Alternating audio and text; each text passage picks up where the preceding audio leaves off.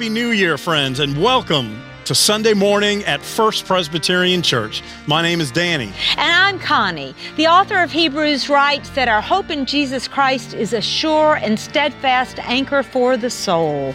So come and join us and let us celebrate this journey with Christ.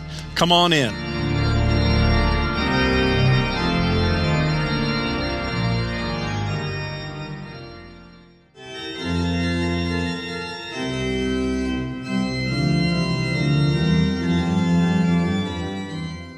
Today's first scripture reading comes from the book of Acts, chapter 19, verses 1 through 7. While Apollos was at Corinth, Paul took the road through the interior and arrived at Ephesus. There he found some disciples, and he asked them, "Did you receive the Holy Spirit when you believed?" They answered, "No, we have not even heard that there is a Holy Spirit." So Paul asked, "Then what baptism did you receive?" "John's baptism," they replied. Paul said, "John's baptism was a baptism of repentance. He told the people to believe in the one coming after him, that is, in Jesus." On hearing this, they were baptized in the name of the Lord Jesus. When Paul placed his hands on them, the Holy Spirit came on them, and they spoke in tongues and prophesied. There were about 12 men in all. This is the word of the Lord. Our second reading is from the Gospel of Mark. We are in the first chapter, verses 4 through 11. Again, this is Jesus being baptized. Mark 1, 4 through 11. Listen for the word of the Lord. Listen with fresh ears. John the Baptizer appeared in the wilderness, proclaiming a baptism of repentance for the forgiveness of sins. And people from the whole Judean countryside and all the people of Jerusalem were going out to him and were baptized by him in the river Jordan, confessing their sins. Now John was clothed with camel's hair, with a leather belt around his waist. He ate locusts and wild honey. He proclaimed, "The one who is more powerful than I is coming after me. I am not worthy to stoop down and untie the thong of his sandals. I have baptized you with water, but he will baptize you with the Holy Spirit." In those days, Jesus came from Nazareth of Galilee and was baptized by John in the Jordan. And just as he was coming up out of the water, he saw the heavens torn apart and the Spirit descending like a dove upon him. And a voice came from heaven, "You are my Son, the beloved, with you I am well pleased." This is the word of the Lord. Thanks be to God. So many great stories about baptism. And it's always fun when we can lean on our brothers and sisters that immerse for the best stories. How many of you were immersed at your baptism? Completely submerged under the water? Okay, a good handful, good. So I'm going to tell you a story, just one quick little accounting from one Baptist minister who told the story of after the baptism, they had done their thing. He was going back to the space where he changes and gets ready for the next service. Well, underneath, it's not uncommon for preachers who were immersing those in baptism to wear waders, like fishing waders. Makes sense, right? So then you take your baptismal garment or your robe off as the pastor. You take your waders off and you're ready to go. Run out, say goodbye to everybody, or be ready for the next service. Fine. Well, he's got a new pair of waders, don't you know? And after, think about it, when you're standing in the water in those waders, the water gets displaced. It's almost like you're vacuum sealed from wherever the water is down. You're in waist-high water, all that air gets pressurized out. But normally when you step out, if you're in the right-sized waders, the air will return and all will be well. Well, this pastor gets done and he's all shrink-wrapped from the baptism and he's going to change and realizes he may have gotten a size too small because they stayed shrink-wrapped, vacuum sealed on his legs and torso. So now he's in the back trying to wrestle it out, and he can't get air back into it. He can't get it out. So one of the volunteers for the day is a relatively new member, a guy he calls Killer, because he is strong, his biceps are huge, and he has the word killer across one of his biceps. Fantastic. So he says, can I get some help, please? And so he sits down on the ceramic tile on a chair and puts one leg up to start to work on it. And Killer grabs it and he's pulling and he's pulling. Remember, the floor is wet, the waders are wet. And so he starts to feel the grip slide and he pulls off and smashes fully against the wall behind him. Well, Killer now is starting to see this is much more of a focused task than he thought. So he comes back ready this time, never to let go. So he starts pulling, he starts yanking so hard that the pastor's anchor foot on the right side, again, is wet on tile, slips, become displaced, and Killer pulls him. He and the preacher go flying. The pastor remembers kind of a slow motion feel as he was completely lifted off of the chair, that he was suspended. It was a lovely feeling until, bam, he crashes on his back on the ground. And there was a wake from that happened, but it wasn't his weight hitting the ground. It was the laughter of the other volunteers, and especially the associate pastor, who was now nearly crying. He was laughing so hard. Which, by the way, the preacher said he would remember in his next evaluation when his job performance came up. So they said, "Are you okay? You're okay?" Yes, I'm fine, which is what you say no matter how you feel. You could have lost a limb and you say, you don't want to be embarrassed. You say, I'm fine. So he gets up and to this day claims he lost 4 inches on that whole ordeal. But at the end of the day, he says, God, through baptism, is seeking to sweep all of us off of our feet. So what is it about baptism that is so important, that is so meaningful, that makes it more than just another thing we do in church? Yes, we do that because we're Christians, another thing. And to have cute little babies that come up and we celebrate their life, and that is a part of this. And those who are believer baptism, who are old enough that can come and speak and profess on their own. Why is it so important to us? Well, let's take a look at Mark's gospel accounting, because Jesus himself was baptized in the way that we know. John the Baptist came first. As the Old Testament told us, the prophet Elijah would precede the Messiah, and in this case, John is serving that role. We talked a lot about John the Baptist in Advent leading up to Christmas and Jesus being born. And so this is the day. Jesus comes. John has been working diligently. The whole Judean countryside is there. John is doing something right. He is connecting in some way that is either stirring the people to come and hear his biblical message, or people are curious enough that everybody's going to see what in the world is going on. And so they're all out there. And remember, John the Baptist is baptizing before Jesus is there. We are baptized into the body of Christ. They don't know Christ just yet. So what was John doing? What was his baptism focus? Repentance, forgiveness. Helping people understand that God does indeed want them to have the courage to open up and confess, but then have more courage to be able to seek repentance. That means you look at those things that separate us from God and we try to work on narrowing that gap. Only you know what those things are in your life. Some things are in common for all of us as we live in a culture that at times seems like it is intent on separating us from Christ and one another. This is the sin that we need to look at. And as John is telling his people, repent. That's not just an old, stodgy, traditional church word that we don't like. Put the positive on it. It's God saying, come home. Come home. And I'm sending you away through Christ, that through him, you can come home to me again.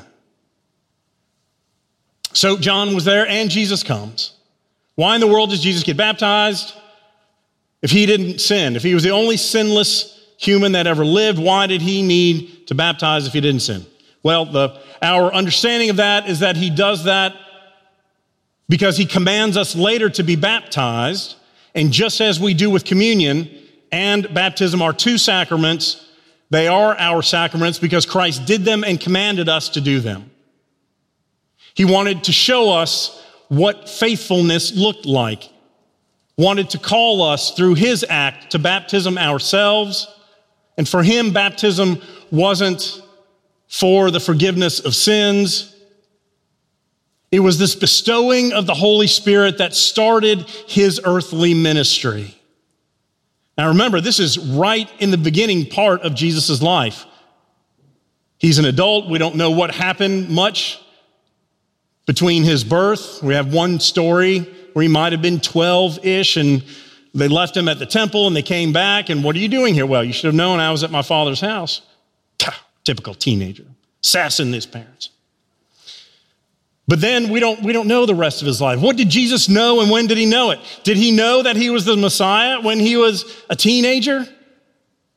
That'd be kind of hard to process, wouldn't it? Would you be tempted to do little magic things against your rivals? Of course, we don't know any of that. The Apocrypha, the book that some of our Catholic friends use, contains some stories of Jesus as a child where indeed he zaps people with his magical power. But we would also say there's a reason that's not in our canon. So is this the time when the dove descends and wakes that divinity within Christ?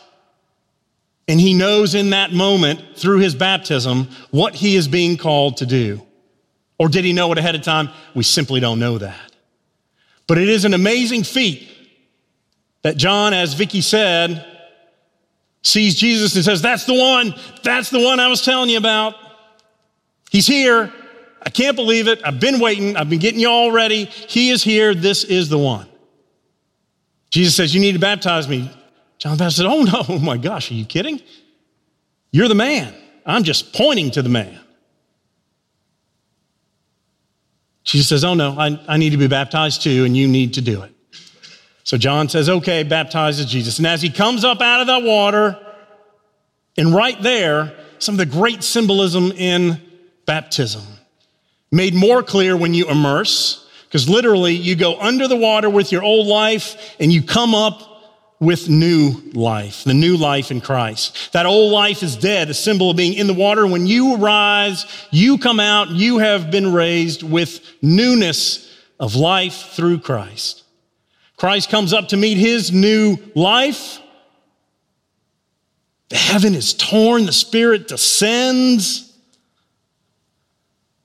Says, this is my son my beloved, with whom I am well pleased. Wow, they heard it. They heard it in Mark's gospel. Amazing.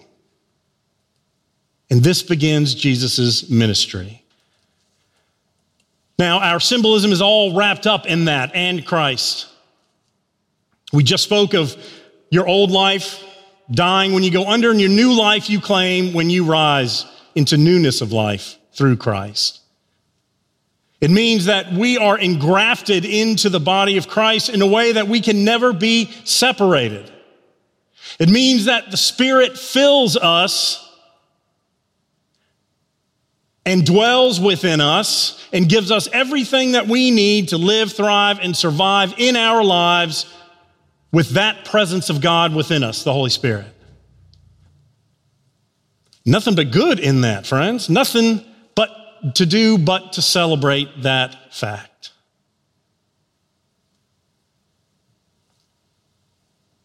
Baptism joins us as a family. When we baptize people, we baptize them into our church family and on behalf of the larger body of Christ, that is, Christians all over the world, we are baptized into one body of Christ. unified through baptism. We could use some unity. We could use some understanding of baptism in the world. As we look at the world, we have been overcome with difficulty, challenges. Our day-to-day in regular lives before 2019, we still had a lot to deal with in our day-to-day lives, whether it's health or finances or relationships, where we've been, where we are, where we're going. How do we take care of others in our lives that are struggling? How do they take care of us when we struggle? If I've made poor decisions, how do I stand up and move forward? How do I reach out to help other people? There's so much need in the world, my goodness.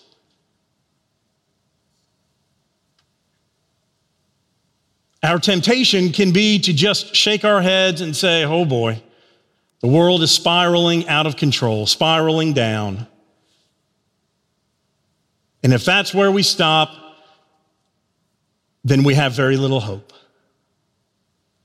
Our calling is to look at baptism and to say, when we come out of that water, there is new life. There is hope because of our risen Christ.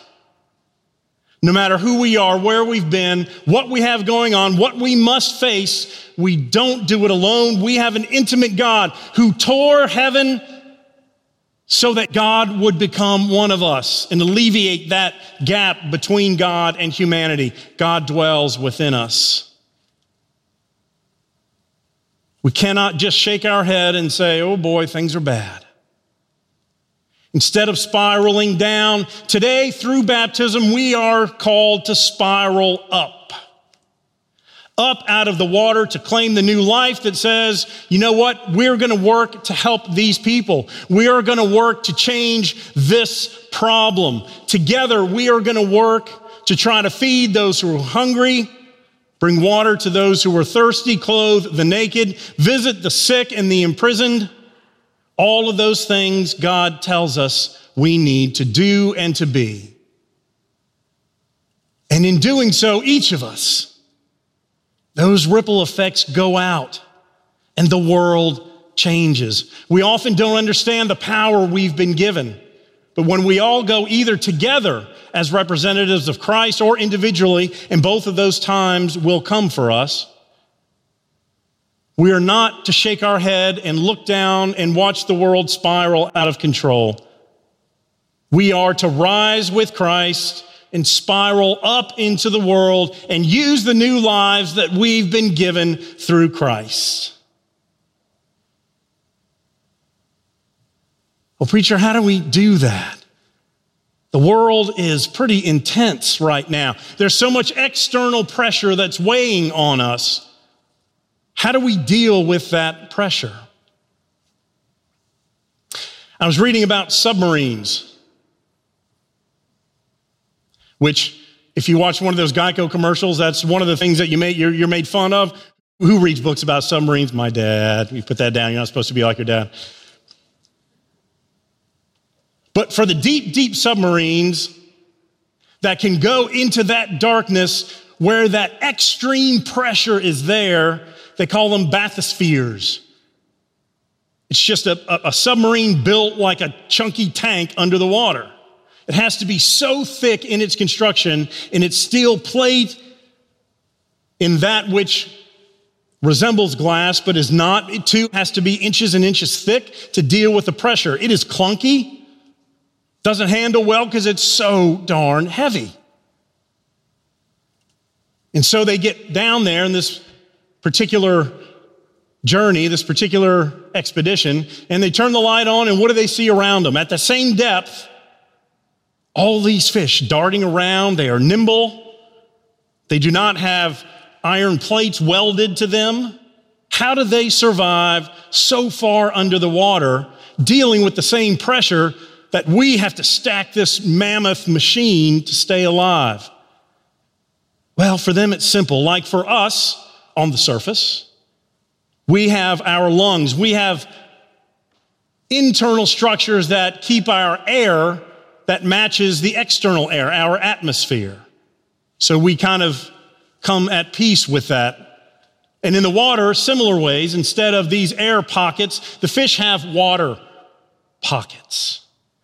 And so the water fills them, so they have more water within them, and that allows them to stand the pressure of the external forces that are weighing against them. This water needs to be that force within us that allows us to deal with the external forces weighing against us. Another way to put that can be seen through an interview with Dr. King, Martin Luther King Jr. He was asked about the hoses that in so many of the marches, these high-pressured, high-stinging hoses, you've seen the footage and the pictures, just knock a person off their feet. And they said, Dr. King, how do you handle that kind of external pressure when you're trying to march and protest? And Dr. King said, we have one common strength. And he went on to say that before the hoses were turned on, we knew water. Whether you were sprinkled or whether you were immersed, we knew water. So in the same way that the water gives the fish the ability to press out those external forces working against it, Dr. King is saying these baptismal waters gave him and those who marched with him the internal capacity and strength to fight those external forces that would seek to destroy them.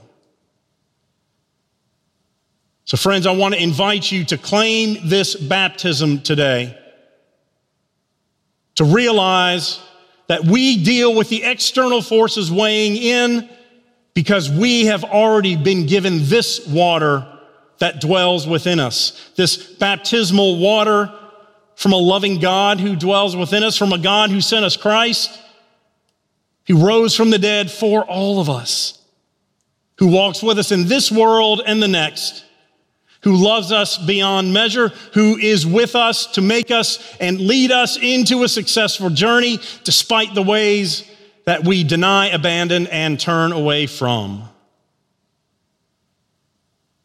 When we claim the symbolism of baptism inside of us, it gives us what we need to face the pressure of the outside forces.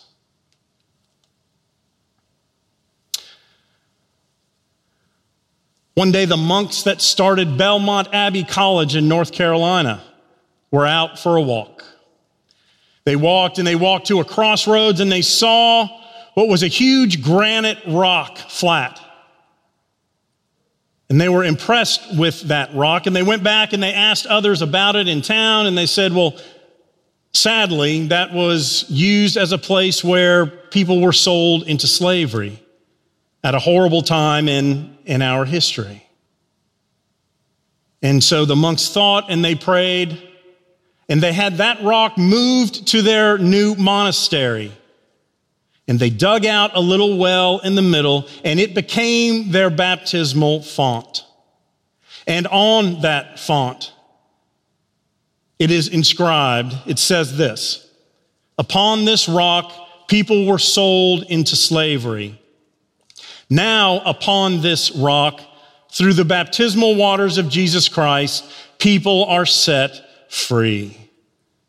Isn't that wonderful? Through this understanding of baptism, they were able to overcome that horrible, what that rock had stood for, and instead turned it into something life-giving. This is our call on this day in 2021. Fill ourselves symbolically with the meaning of this baptismal water. Spiral up, not down. Be involved in the world with the gifts that we have been given by Christ.